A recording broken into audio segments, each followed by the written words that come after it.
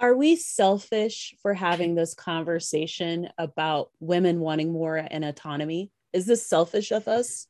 I mean, And I say society this probably says yes. from an American woman standpoint, because I feel like American women are told that I feel like this that when I have conversations like this with American women, they feel so guilty about wanting what they want. And it's so frustrating. Yeah. So, and that's the thing, right? We are conditioned as women, particularly in the United States, we are conditioned to take care of everybody else first. And the idea that we might do something for ourselves or that we might take care of our own needs or that we might have different goals is considered selfish. And I think that's too bad because nobody applies those same standards to men in our society, right? People who identify as men, people who present as men, like they do not get those same standards applied to them. We do. I mean, heck, I was told I stopped at one child. And because of the community I grew up in and the religion I grew up in, I was told I was selfish for stopping at one. We're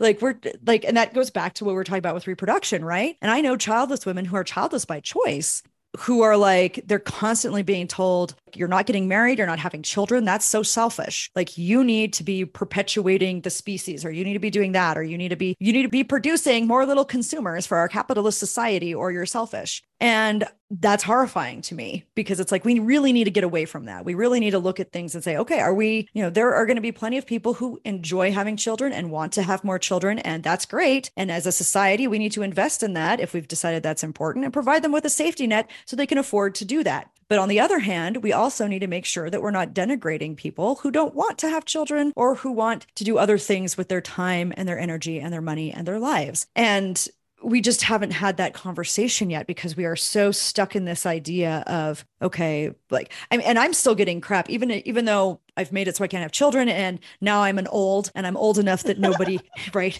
I'm old enough now that nobody actually expects me to have children. So it's fine. But they still think that I should be getting married again. They still think I should be looking for a partner. And once again, I have been occasionally told I'm selfish, and I'm like, how does this even like work? Like, I'm selfish because I'm not getting married and like taking care of a man. Like, what is even happening? Welcome to Michelle is Money Hungry. I'm your host, Michelle Jackson, and I focus on holding financial conversations that lean into social equity, policy, and access with a splash of pop culture. My goal is to lead these conversations with empathy and help both my listeners and myself learn more about money along the way. For the next week, my guests and I will focus on when American women decide that they want more in their lives. Interestingly, many of the conversations centered around going into entrepreneurship. With that in mind, though, I do want to say that my guests and I aren't necessarily encouraging you to go into business. Instead, this conversation, in my mind, is a reflection of the policies that aren't in place here in the United States. Policies such as paid parental leave, generous paid sick leave, or just having a degree of flexibility and autonomy over your days so that you can run an errand, schedule a doctor's appointment, or take your kid to ballet. Or sometimes you just have to help your parents out when things come up. I often wonder how different American life would be for women if we had some of these policies in place. Would the choices we make be different? When I moved into digital entrepreneurship, I found myself collaborating with brands, doing 1099 work, and needing to send out invoices and just having to set up systems to keep my business organized. It has been an ongoing process to find the right tools and systems for me. I'm so excited about a new tool that I now use that allows me to invoice clients, set up tasks, and even track my time as I work on specific tasks. I also use it as a CRM or client relationship management system. What's the tool's name? Harlow. I am obsessed with Harlow, and I'm so excited that Harlow has partnered with me to bring the conversation around women wanting more personally, financially, and professionally to life. Harlow is a woman-owned business designed by former freelancers who understand the challenges of keeping creative businesses organized. I love how responsive the team is to my questions, and occasionally I'll send in an email, which is a big deal as they continue to improve and refine this new tool. If you're looking for a comprehensive system to organize your invoicing, manage your clients, and keep yourself organized while seeing your cash flow, I encourage you to give Harlow a try. I am also a proud affiliate as well, so we're partnering, but I'm also an affiliate. Go to michelleismoneyhungry.com/Harlow to check it out.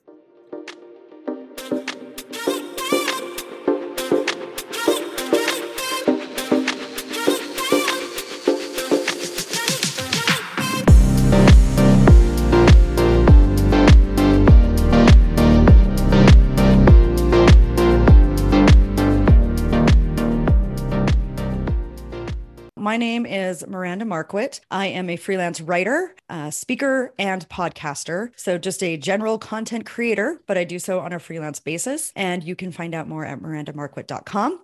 Locally, though, I am very politically involved in the system, my local political system, also with local nonprofits.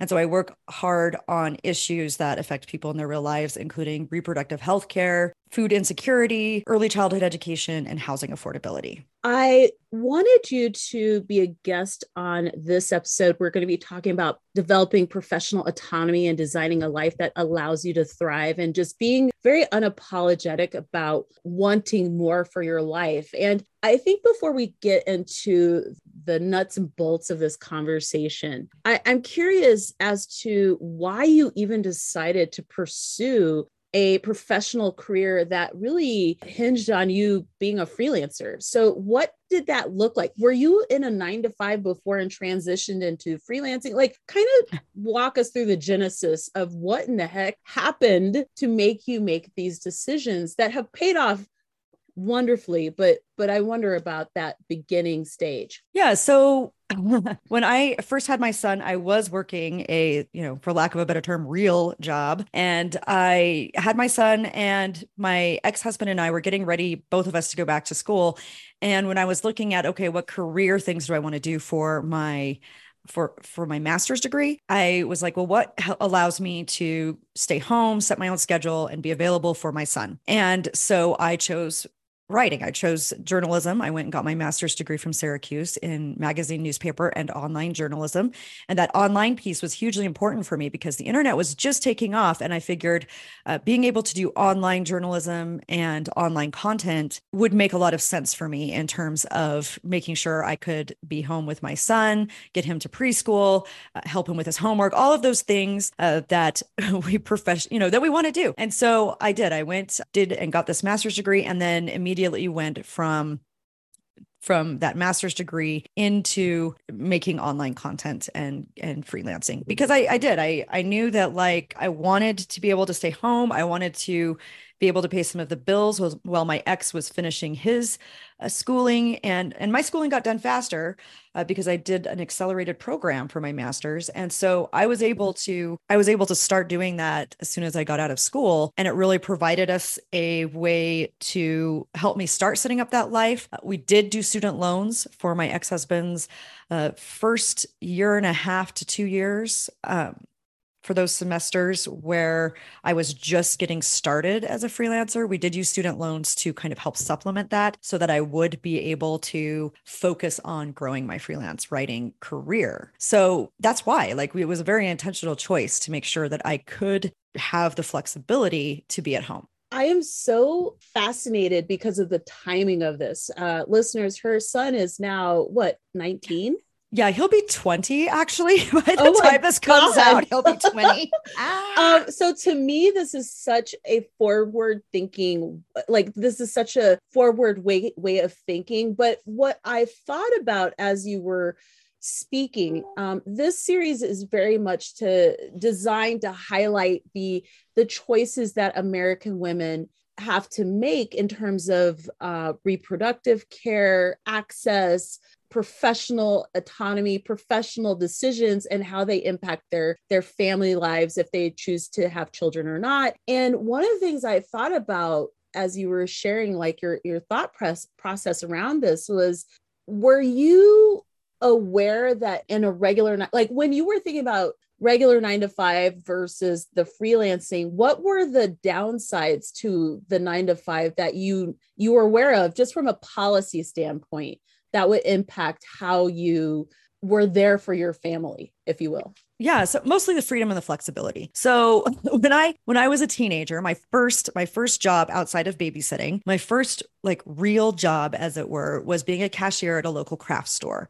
And one of the things that I learned when I did that from, the ages of 16 to 17 about. And one thing I learned was, like, I didn't always, even if I put in for time off, I didn't always get the time off that I needed. It was sometimes hard to schedule schedule my work around my swimming practices, and then in the spring around my tennis team practices. And so trying to manage that was very difficult. And so after about a year of working at the craft store, I actually quit that job and began teaching piano lessons to young kids, and found that I made more money per hour teaching piano lessons than working minimum wage. And I could set my schedule. So I could set, okay, I know what day of the week I have available to teach piano lessons, and I can teach those piano lessons that day of the week. And it's not going to conflict with my other activities. And that was my first taste of like that freedom and flexibility. And so fast forward, after I finished my undergraduate degree and I was working in, regular jobs, once again, you don't always get the time off you're asked for. You don't have that flexibility to come in and out of work as you would like. And it was very difficult. And I had a job, I was working a job when my son was born, and my ex was the primary caregiver. But, I'm hiding in a little, like, this was before a lot of people like had accommodations for breastfeeding and pumping. And so I'm like in this little bathroom stall, like trying to angle my breast pump, like, pumping. And like, there's just this whole thing. And so when I was looking forward to like, okay, my ex is getting ready to go to grad school. He thinks I should go to grad school as well. And what can I do? Like, I was literally like, I got to do something that will allow me to set my own schedule and have that freedom and flexibility. I don't like being required to be in the same place at the same time every day. I don't like getting bored of what's going on. The beautiful thing about content creation, because I am a podcaster, I am a speaker, I do brand ambassador stuff. And of course I'm a writer, because I have all of these things to do. There's always something interesting and different going on. I have ADHD, and having something interesting and different going on health. There's a lot that went into that, but basically the bottom line, and I said a lot of words to say it, is that freedom and flexibility. And I got a taste of that freedom and flexibility early on when I was a teenager, and basically was like, okay, yeah, I'm going to work this 9 to 5 as long as I have to, but let's start moving into a situation where I can get away from that and I can have more freedom and flexibility in my schedule and in my life. I'm intrigued. I'm curious about when you speak with women as you are on the campaign trail, what is it that they're telling you that they're looking for in terms of policy and policy that could better their lives? So right now, and no surprise to anybody, forefront of most women's minds right now is in fact reproductive health. And that's the forefront of most of the women's minds when I speak to them. We know that Roe versus Wade, we know that upholding that, we know that that law actually has a very large amount of support across the political spectrum. So 73% of Americans did not think that Roe should be overturned. And interestingly enough, here in Idaho, where I live, it has one of the biggest gender gaps in voter registrations, women versus men. We have the second highest gender gap in terms of women registering to vote and women registering as Democrats, because they're very upset. And that's a very interesting statistic in a red state, right? In a state like Idaho, that's generally considered very conservative. So that's the biggest issue people are running into right now, is that reproductive health piece. And then if you talk to them a little bit more, they're interested in parental leave, and they're interested in childcare and early childhood education, because these are investments in community at large. And these are investments in a healthier, safer community. And when you have those investments in a healthier and safer community, then you have more options for your life and you have more options for work. Because right now, when you combine all of these things, the fact that the US does not have very affordable childcare, we do not have comprehensive and uniform family leave policies, and we don't have a lot of support for people who do have children. So if you're being forced to give birth, you have fewer options. And so that reproductive health piece, they're talking about banning birth control here in Idaho, which is awful as well, something I'm fighting against. And birth control is one of the things that provides, and that falls right into reproductive health, that provides options for women. When you can choose whether or not to have children and when to have them, that is huge. And the fact that there are states talking about banning contraceptives is very frustrating, because that's where you get that choice and that freedom and that flexibility to think about, okay, do I work a 9 to 5? Do I work part-time? Do I try and do freelance? Do I start a side hustle? All of those options become moot if you cannot decide when and how many children to have, and if you don't have the supports to help you once you have those children. I wasn't really going to go into this angle of questioning, but I'm curious when it comes to policy like family leave, medical leave, or just having a minimum federally mandated vacation period for people, because we do not have that. What would we do to pay for these things? I think it was really interesting. This past weekend, I was up in the mountains, as I do, as you know, for a couple of days. And at the place that I was staying, I met a lovely couple who happened to be visiting from England. And the wife was like, we were talking about differences in culture and stuff. And I said something like, well, Americans would just like to have federally mandated, minimum mandated leave. Like, we don't even have leave. And she goes, well, it's so expensive for me, because she employs people within her role. She goes, it's so expensive for me because I have to pay 5.5 weeks of leave for her employees. And I looked at her and I said, we would just like to even have 2 weeks off. Like, we don't even have that time off. And I don't think people really quite understand that, but there's all these arguments to keep those things from happening, to keep that policy from being put into place.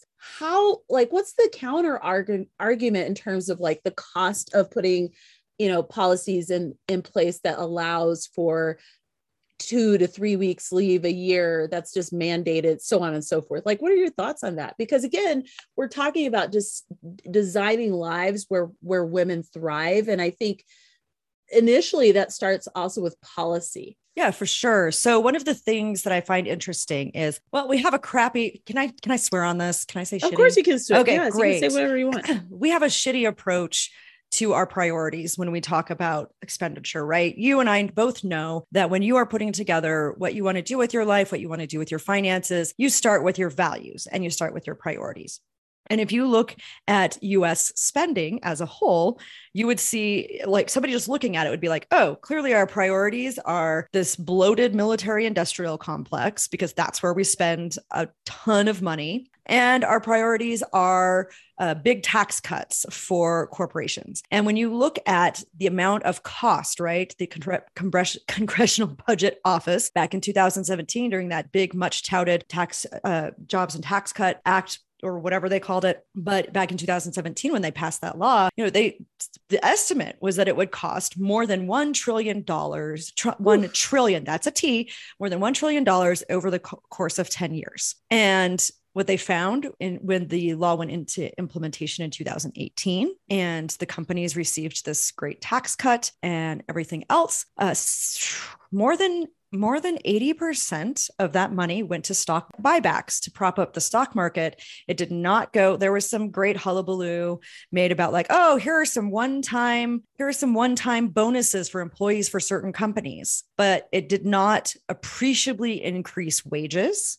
It did not, in fact, trickle down, as they say. So we are in a constant state of talking about, oh, well, if we raise the minimum wage so that people can go out of poverty, that will do prices up. Well, nobody talks about, okay, so if we're paying the CEO $350 million and giving them another raise so that next year they're getting even more pay, like, we don't talk about how that affects prices. And the other thing we forget about when we're talking about increases, inflation didn't stop, even though the federal minimum wage is still the same as it was 10 years ago. Inflation didn't magically stop because wages weren't going up. Inflation is still here. It's all very backward the way we think about this. And so what we need to decide as a country is, do we actually value our people? Are we ready to invest in our communities? Because if we're ready to do that, then that changes the conversation. And we could say, okay, well, if we're going to invest in our people and our communities, then, maybe we don't need to be spending more than the next 10 countries after us combined on military, right?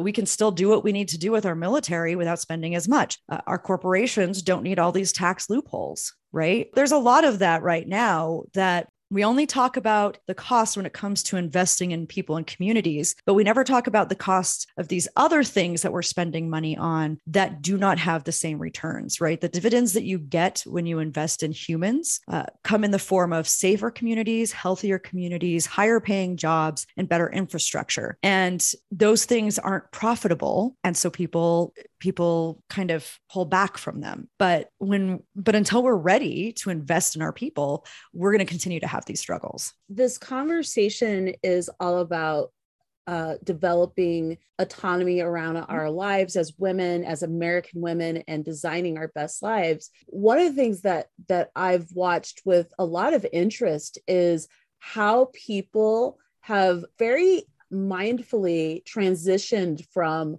professional roles that didn't serve them and made their way into professional roles that help them design better lives. So, for example, there's been a lot of chatter around, well, why aren't people working such and such jobs? And I'm like, because they've decided to leave those industries and move into industries that better serve them. Say, for example, they were in retail, but then they used their transferable skills and now they're in tech. Let's say that the government doesn't get the memo, which honestly is not a big leap. If you're a woman listening to this episode, what are some things that some tips that you would give them if they're wondering, well, how do I design a life that allows me to thrive and make money at the same time? Yeah. And that's the hard thing, right? Because we don't have a lot of the systems in place to really support women in this country. We just don't. And some states are even worse than others. But I think one of the first things to do is figure out, okay, what are my skills and talents, and how can I put those to use in a job that's a little more flexible? And one of the things that's hard is a lot of the more flexible jobs are considered women's work, which means they get paid less. But one of the things I found is if you take a step back and say, okay, do I have something that translates into a marketable skill that I could maybe parlay? So there are a lot of teachers who are becoming tutors. There are a lot of sites online where you can sign up to be a tutor. You can tutor people in other countries, and that kind of gives you a little more flexibility. And that gives you the chance to earn more money while controlling your schedule. So start by thinking about, okay, what are my skills? What can I have that's marketable? And then how do I parlay that into a higher paying or more flexible job? Another thing to consider is if you have a job that's considered white collar, take a look at talking to your company about, do I really need to come in? Let's talk about a hybrid schedule, because a lot of companies now, there are more fully remote companies than there have been before. There are more companies allowing you more flexibility than before. Like you only have to come into the office 2 or 3 days a week, and the rest of the time you can work from home. And depending on what you do you really need to be sitting in an office from 9 to 5 every day? Maybe you can come in, drop off the kids, come in at 10 and, be there from 10 to 3, go pick up the kids and then finish up at home. Like there are some different flexible working arrangements that you can talk to your company about. And companies are a little more open to these arrangements because we have been seeing in the last year or so, they talk about the Great Resignation. Well, a lot of that was actually people moving to higher paying jobs or more flexible jobs because they weren't getting what they needed. And so reach out to your employer, talk about that, talk about different work arrangements, especially if there's no reason for you to be coming into the office. When you first started working for yourself, what were your dreams then versus your personal and professional dreams now?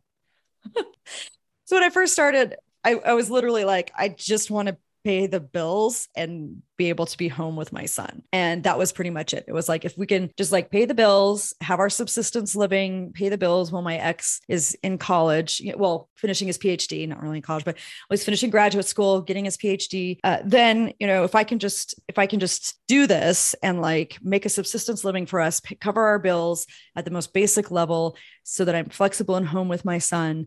And then once once he finishes and gets a job of his own, and health insurance, then we'll be set, right? And so originally my main thought was just, okay, I just want to be able to do this, and then I'll stop doing it and be your typical stay-at-home mom while my man goes out and brings home the bacon.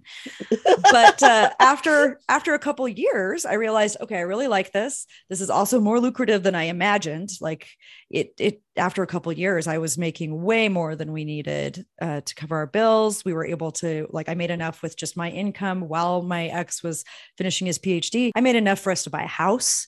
We qualified for a house, bought a house, like all those things. And then I started realizing, I don't want to give this up. I like doing it. I like, the freedom and flexibility it gives me. And I started realizing also, as I'm learning about investing, right? Because now I have extra money, I can invest. As I'm investing, I'm like, well, now I'm preparing for retirement. We're preparing for the future. And now I can use my investments also to fund travel.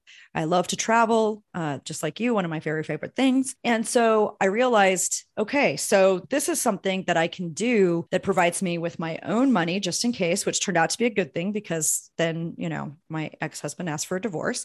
And, but like, it's a good way to have.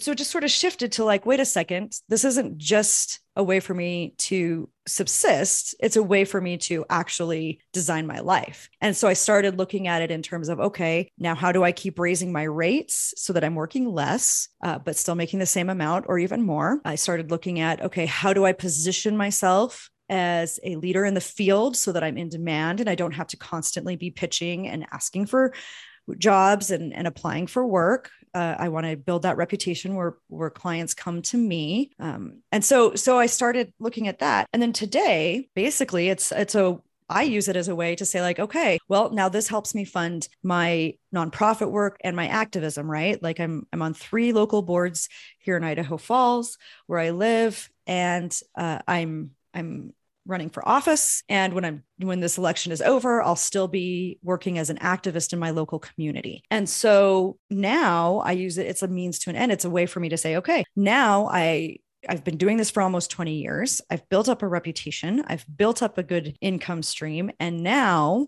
I can use that flexibility and freedom to work less each week, but be busy with all of these other things that matter to me. When you're talking with folks who haven't done what you've done, what's their reaction?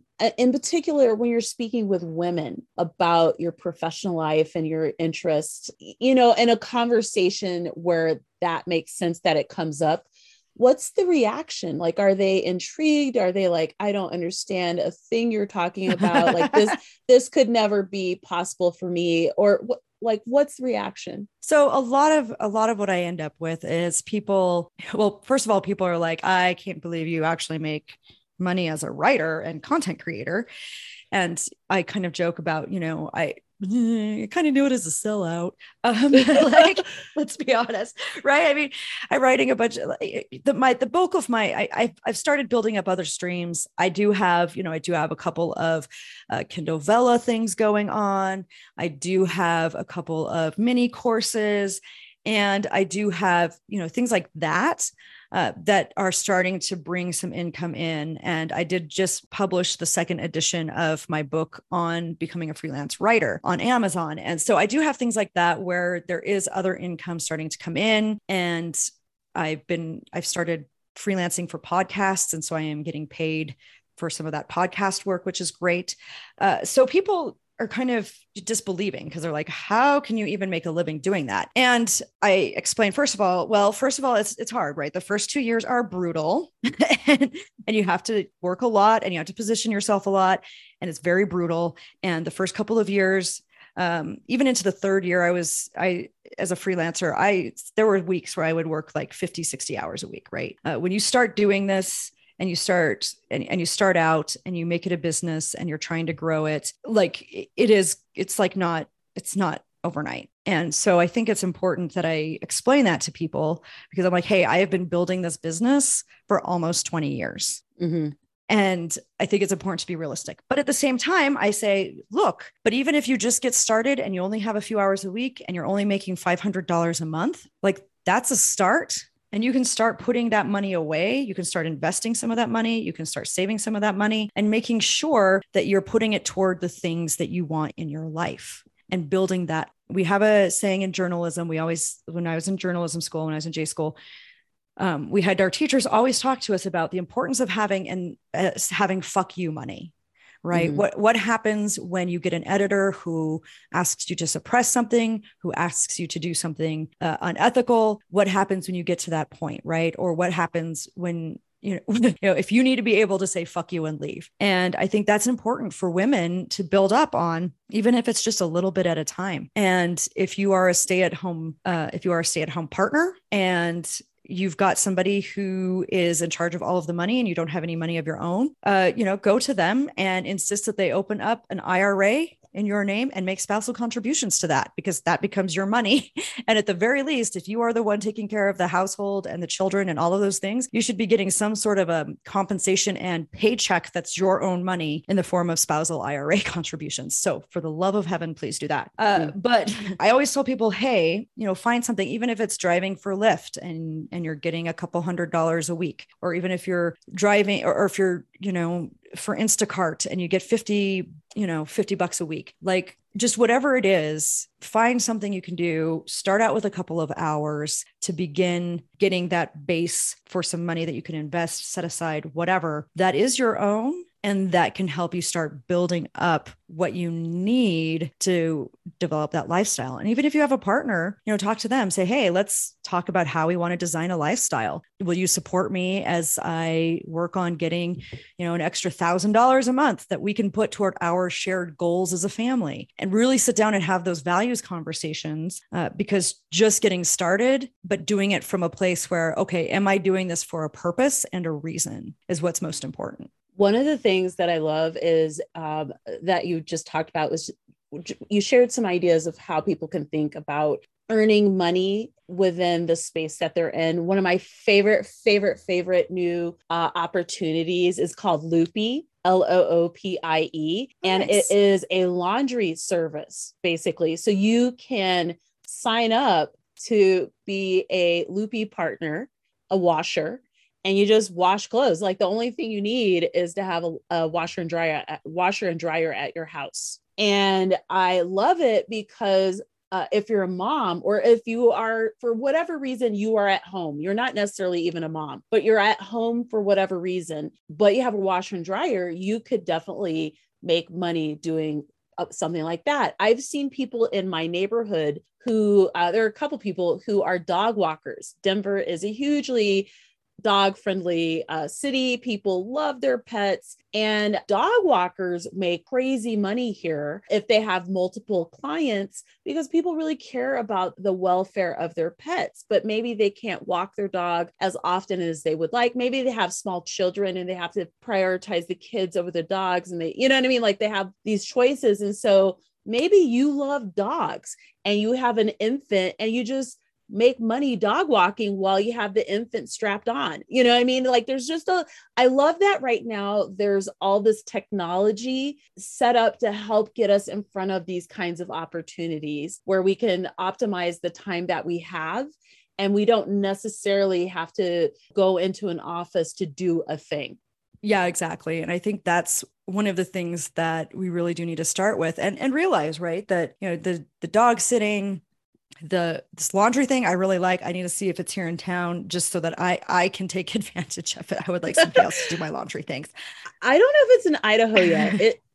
No, it's not. It's in like 10 states right now. And Colorado is one, which is part of the reason why I've been looking at it, because I want to share it with people. So, but it's growing. Yeah. And I just think that it's hugely important to take a step back and say, okay, well, what can I do? What can I do in this small period of time that I have available to me? And how do I get started? And that's, once you get started, yeah, you're going to have this learning curve that you have to deal with. You're going to have to figure out, okay, does this really work with my schedule? What do I need to do? And then, and then you're going to start small, start with $50 a week. It doesn't seem like a lot, but it's a good place to get started. One of the things that does, I think, factor heavily in the choices that we make as American women and the choices that we make in terms of autonomy is healthcare. So we talked about health access at the beginning of our conversation, but I think it's important to talk about access to healthcare and in particular health insurance. And it's one of those things that I never quite understood how powerful having access to healthcare was in terms of building a life of autonomy until I pursued entrepreneurship. I'm not sure where I'm going with this, but could you kind of share your thoughts on how, if we're looking for autonomy, how health insurance and access to care, like health insurance specifically, does influence the choices that we make and some things to consider. Yeah, so I think that's the thing, right? Like, so for my entire time, the last nearly 20 years, so since 2000, basically since 2005, I have not had like regular healthcare except for a couple of years here and there, because if you decide to go freelance and you don't have an employer, a traditional employer, then you are stuck paying for your own health insurance. And so I have had to do that, except for the time when I did work remotely for a W-2 for a startup for 2 years. And then for about 8 months, right after my ex-husband got his first job and before like his first job as a professor with healthcare, and before he asked me for a divorce. So I think that the first thing to consider is, okay, how am I going to pay for this healthcare? Because if you don't have access to that health insurance, that can be rough. You might have to check with your state for a Medicaid program, the Affordable Care Act, go to your state exchange, see if you qualify for subsidies to reduce the cost of that healthcare. Because without that healthcare, like that's one of the things that keep a lot of people trapped in their jobs, right? Like healthcare is vital. A lot of people are trapped in their jobs because they can't afford or think they can't afford to go off their job, because then they'll lose their employer subsidized healthcare. And that's an issue that we have. And because it really does limit you, because even with health insurance, you can go bankrupt if you get sick enough in the US. If you have cancer or something like that, you can go bankrupt even if you have health insurance. If you have a major heart event, if you have a major accident, if you're in a major car accident, like all of these things, you can go bankrupt even if you have health insurance. So I think it's important, like, yeah, like that's the biggest thing, is looking at that, because it's a huge deal. And being able to have access to affordable healthcare is probably one of the biggest things about truly having that ability to develop freedom and flexibility in your life. And for me, I've been lucky because we qualified when my ex and I first moved back to Utah and he was working on his PhD. We qualified for Medicaid for our son. We didn't for us, but we did for our son. And so we just crossed our fingers and hoped, and we're just glad that we could take care of our son with the help of Medicaid. After a couple of years, I had enough that we could get a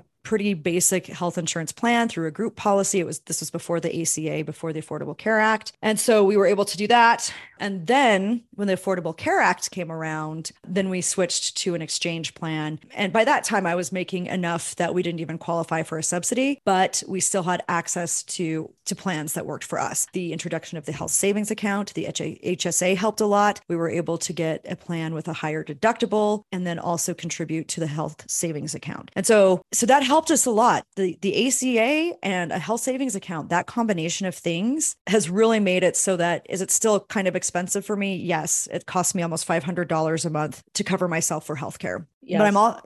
But I'm also fortunate in that my ex-husband still has my son on his health insurance, and he has very good health insurance since he works as a college professor. And so my son is on that health insurance and can be until age 26, once again, due to the ACA. And so that's actually been a big help to me personally, as somebody who is self-employed, is having access to that. Would I prefer us to have Medicare for all and do sliding scale need-based premiums? 100% would definitely prefer to have that option. But where we're at right now, this is what we have. And it has been hugely important in making sure that I don't have to go back to working a real job. What has surprised you the most about designing an intentional life? And what are some tips that you would share for women listening to this episode who are maybe at the beginning stages of doing something like this? Yeah. So for me, the most surprising thing was when I took a step back and realized that I wasn't actually doing anything with intention. For example, like, because I did, like, the big step for me in moving forward with this was when I was like, I would really like to travel more. I wish I could afford a trip to Europe. And then I looked around and I realized that I had a whole bunch of like weird kitchen appliances that I never used that I bought because they looked cool. I had a bunch of knickknacks that were just stored in corners and piled up in places. And I realized I was like, wait a sec, I have just been buying stuff mindlessly because it looks cool. And I toted it all up. And I'm like, my gosh, I could have gone to Europe 3 times with the amount of money I have spent on all of this stuff. And that's when I took a step back and started saying, okay, wait a second then. What do I want to be able to do? And then the other thing I started doing, and this is kind of a hard switch to make, is because a lot of the time we're like, I need more money to live. And we think of our money and we think of a budget and we're just like, I just need more money to live. And chances are you do. I mean, here in the US, you'd probably just need more money to live. But the thing I started saying was like, wait a second, it's not just about living and about needing more money for the sake of needing more money. It's also, okay, what do I want that life to look like? What kinds of things matter the most to me? And how is my money a tool to help me get there? And no longer just thinking of money as like, okay, I just need more money. I started thinking of like, no, money as a resource. How am I directing that resource and how is it helping me reach my goals? And so that was kind of the first shift that I made. And I was like, okay, so now I've got to I've got to prioritize my spending and say, okay, is this important? Does this matter to me? Is this helping me advance a goal? Is this helping me with my future? Is this helping me design the life I want? No, this grilled cheese sandwich maker that I will literally get out twice a year. This is not helping me with any of those things. So I will not buy this. And instead, I will put that money into my investment account so that it will grow. And so it's okay. So $30 that I didn't spend on a grilled cheese sandwich maker that I'm never going to use anyway is now in an investment account and earning compounding returns. And by itself, that $30 is probably not going to like whatever, but it started getting me thinking about different things like, okay, so now I can say like, okay, I'm going to free up $30 a week to put toward this. And I'm going to spend less money doing these things that don't matter to me or less money buying the stuff that doesn't matter. The general estimate is that we waste between 10 and 15% of our monthly budget. And that waste is whatever waste means to you, right? Things that you don't need, things that you don't particularly want, whatever that means to you. We all have different priorities, but take a look at that and say like, okay, can I free up, even start with 5%? Can I free up 5% of my income each month and start directing that as a resource toward reaching my goals? Are we selfish for having this conversation about women wanting more and autonomy? Is this selfish of us? I mean, society and I say this probably says yes. From an American woman standpoint, because I feel like American women are told that that when I have conversations like this with American women, they feel so guilty about wanting what they want. And it's so frustrating. Yeah. So and that's the thing, right? We are conditioned as women, particularly in the United States, we are conditioned to take care of everybody else first. And the idea that we might do something for ourselves or that we might take care of our own needs or that we might have different goals is considered selfish. And I think that's too bad because nobody applies those same standards to men in our society, right? People who identify as men, people who present as men, like they do not get those same standards applied to them. We do. I mean, heck, I was told I stopped at one child. And because of the community I grew up in and the religion I grew up in, I was told I was selfish for stopping at one. And that goes back to what we're talking about with reproduction, right? And I know childless women who are childless by choice, who are like, they're constantly being told, you're not getting married, you're not having children. That's so selfish. Like you need to be perpetuating the species, or you need to be doing that, or you need to be producing more little consumers for our capitalist society, or you're selfish. And that's horrifying to me because it's like, we really need to get away from that. We really need to look at things and say, okay, there are going to be plenty of people who enjoy having children and want to have more children. And that's great. And as a society, we need to invest in that if we've decided that's important and provide them with a safety net so they can afford to do that. But on the other hand, we also need to make sure that we're not denigrating people who don't want to have children or who want to do other things with their time and their energy and their money and their lives. And we just haven't had that conversation yet because we are so stuck in this idea of, okay, I'm still getting crap, even though I've made it so I can't have children. And now I'm old enough that nobody, right? I'm old enough now that nobody actually expects me to have children. So it's fine, but they still think that I should be getting married again. They still think I should be looking for a partner. And once again, I have been occasionally told I'm selfish. And I'm like, how does this even work? Like, I'm selfish because I'm not getting married and taking care of a man. Like, what is even happening? What's even your thought process here? Like, who cares? I mean, but yeah, so, and I get that too, because I like solo travel, and I'm told like, oh, well, how selfish that you want to do solo travel so you can do what you want and see what you want. And I'm like, so in order to not be a selfish traveler, I have to bring somebody with me and then go see And what they they never, want to see. you know what? You bring Like, someone, first of all, this is the what? problem with trying to bring someone with you. Half the time they don't have the money to go with you when you want to go, right? There's like all these jokes about people planning trips, and then like at the last minute, everyone's like, well, I can't go. Oh yeah. Well, So, and once again, it goes back to this freedom and flexibility, right? Like, how many people out there have a job that, well, like, because I have a bestie and we did a Christmas cruise back in 2018. It was really fun. We had a great time, but it was a nightmare trying to figure out exactly which cruise to book and how to do it, because she only had 14 days of vacation for the whole year. And she oh didn't my want to God. use them all on the cruise. And so we had this whole thing where, we did it over Christmas. Okay, great. They were going to give her the day after Christmas anyway, and she had and Christmas Eve off anyway. And so we were lucky. We kind of positioned where we had a weekend involved there, and but it was a whole production trying to get it so that she could take the minimum number of days off, because she didn't have enough days left at the end of the year, right? So there's that too. There's that, once again, that time flexibility. And I do have a couple of semi-regular travel companions that, sometimes we go on a road trip together or do something fun together. And I do have a couple of those travel companions, but they're people who, like me, have flexible schedules.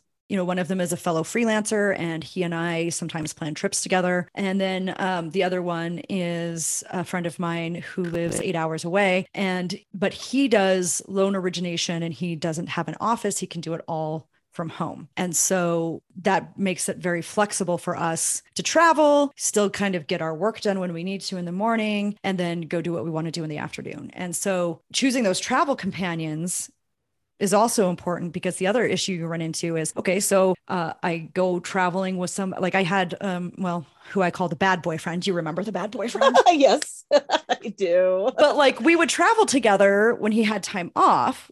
Okay, that's fine. But he didn't get what I do for work. And so he would be upset if I wanted to take 2 or 3 hours in the morning to just like order my day, answer some emails, write an article, maybe. Like, he would be upset that I would take, because he was like, well, we're on vacation. And I'm like, yeah, but it's different for me than for you. And, and he would just like moan about it all the time. And so so that's the other thing, right? Is having that freedom and flexibility to do the life you want to live. Also, like you said, how are you going to manage travel or companionship or whatever when other people don't have that same level of freedom and flexibility?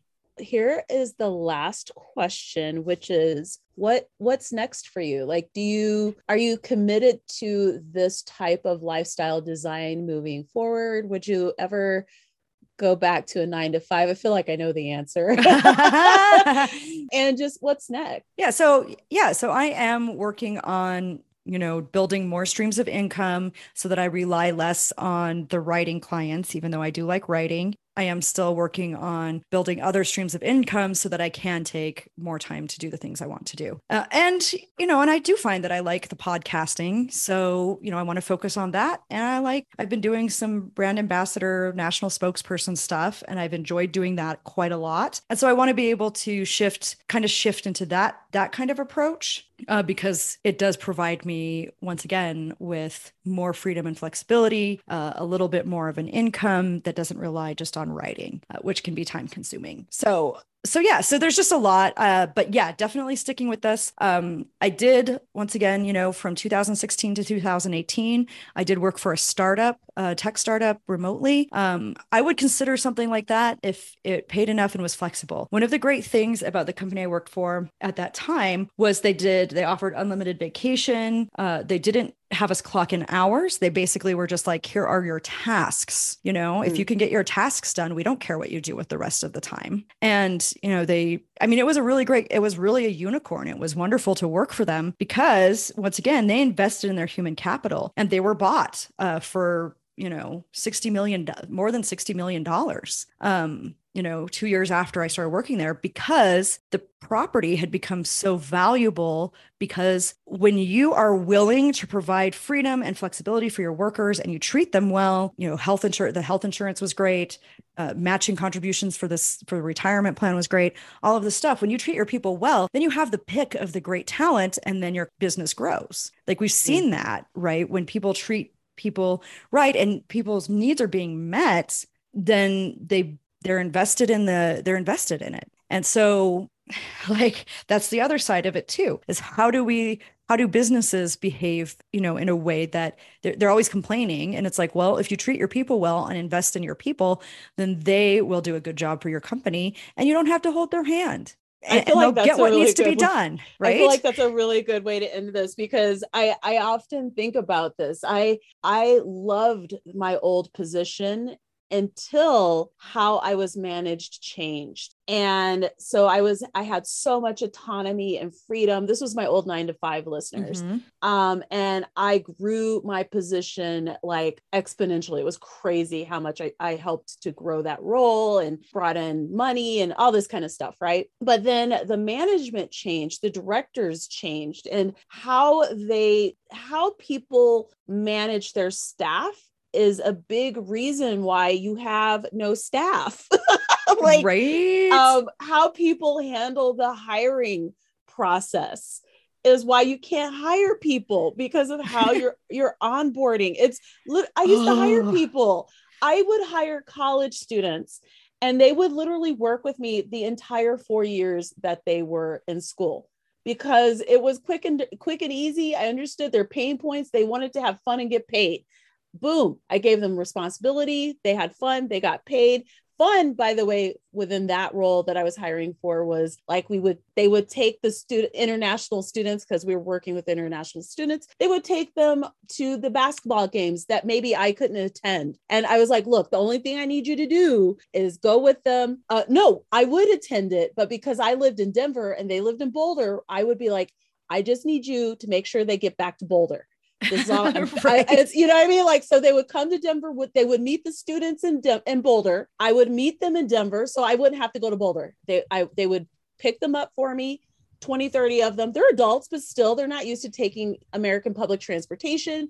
We would meet in Denver. We would go see the Denver Nuggets. We'd have an amazing time. The students would take them back. They got paid for that whole night. They were thrilled. I am still in touch with those students that I employed many, many, many years ago. They are now lawyers. They're doing amazing things. And they were still requesting, up until like a year ago, references from me. It's not hard to be a good employer, but a lot of places of work make it so hard.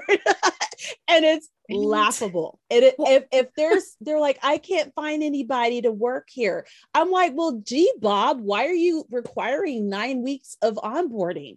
That like a 9-week application process or 17 different like steps. Like no one has time for that. But if you do, that's fine. You're not going to find anybody to work your jobs. Exactly. And I think it's so, so I think it's so vital that we, take a step back and think about how do we treat these folks? And like you said, the onboarding, the thing that I find fascinating is in the last 3 weeks or so, I've had like, I don't know, three different places come to me and be like, oh yeah, we would love to have you work for us. Will you fill out an application? And I'm like, no. I start looking at the application and I'm just like, no. Like, because we have the right to say no to these things. Right? This is the other part of the conversation. If you know enough about me that you want me to work for you, just have me fucking work for you. Like, and listeners, again, we have the right to say no to requests that don't make sense. Okay. Like this is the point that Miranda is bringing up. It's like, if you know who I am and you've reached out to me, why am I jumping through some additional hoops? That makes no sense. Right. So I just think, take a step back, really think about, what makes sense to you. And, you may not be in a position right now where you can just like wake up tomorrow morning, be like, I'm going to have all the flexibility in my life. This is a thing that takes time to work up to. And it did. It took me years to work up to, because I had to plan ahead. I had to plan out what I was going to do, where I was going to put my money. And I had to work more hours than I wanted to work to position myself originally. But it does start with taking a look at, okay, where am I now?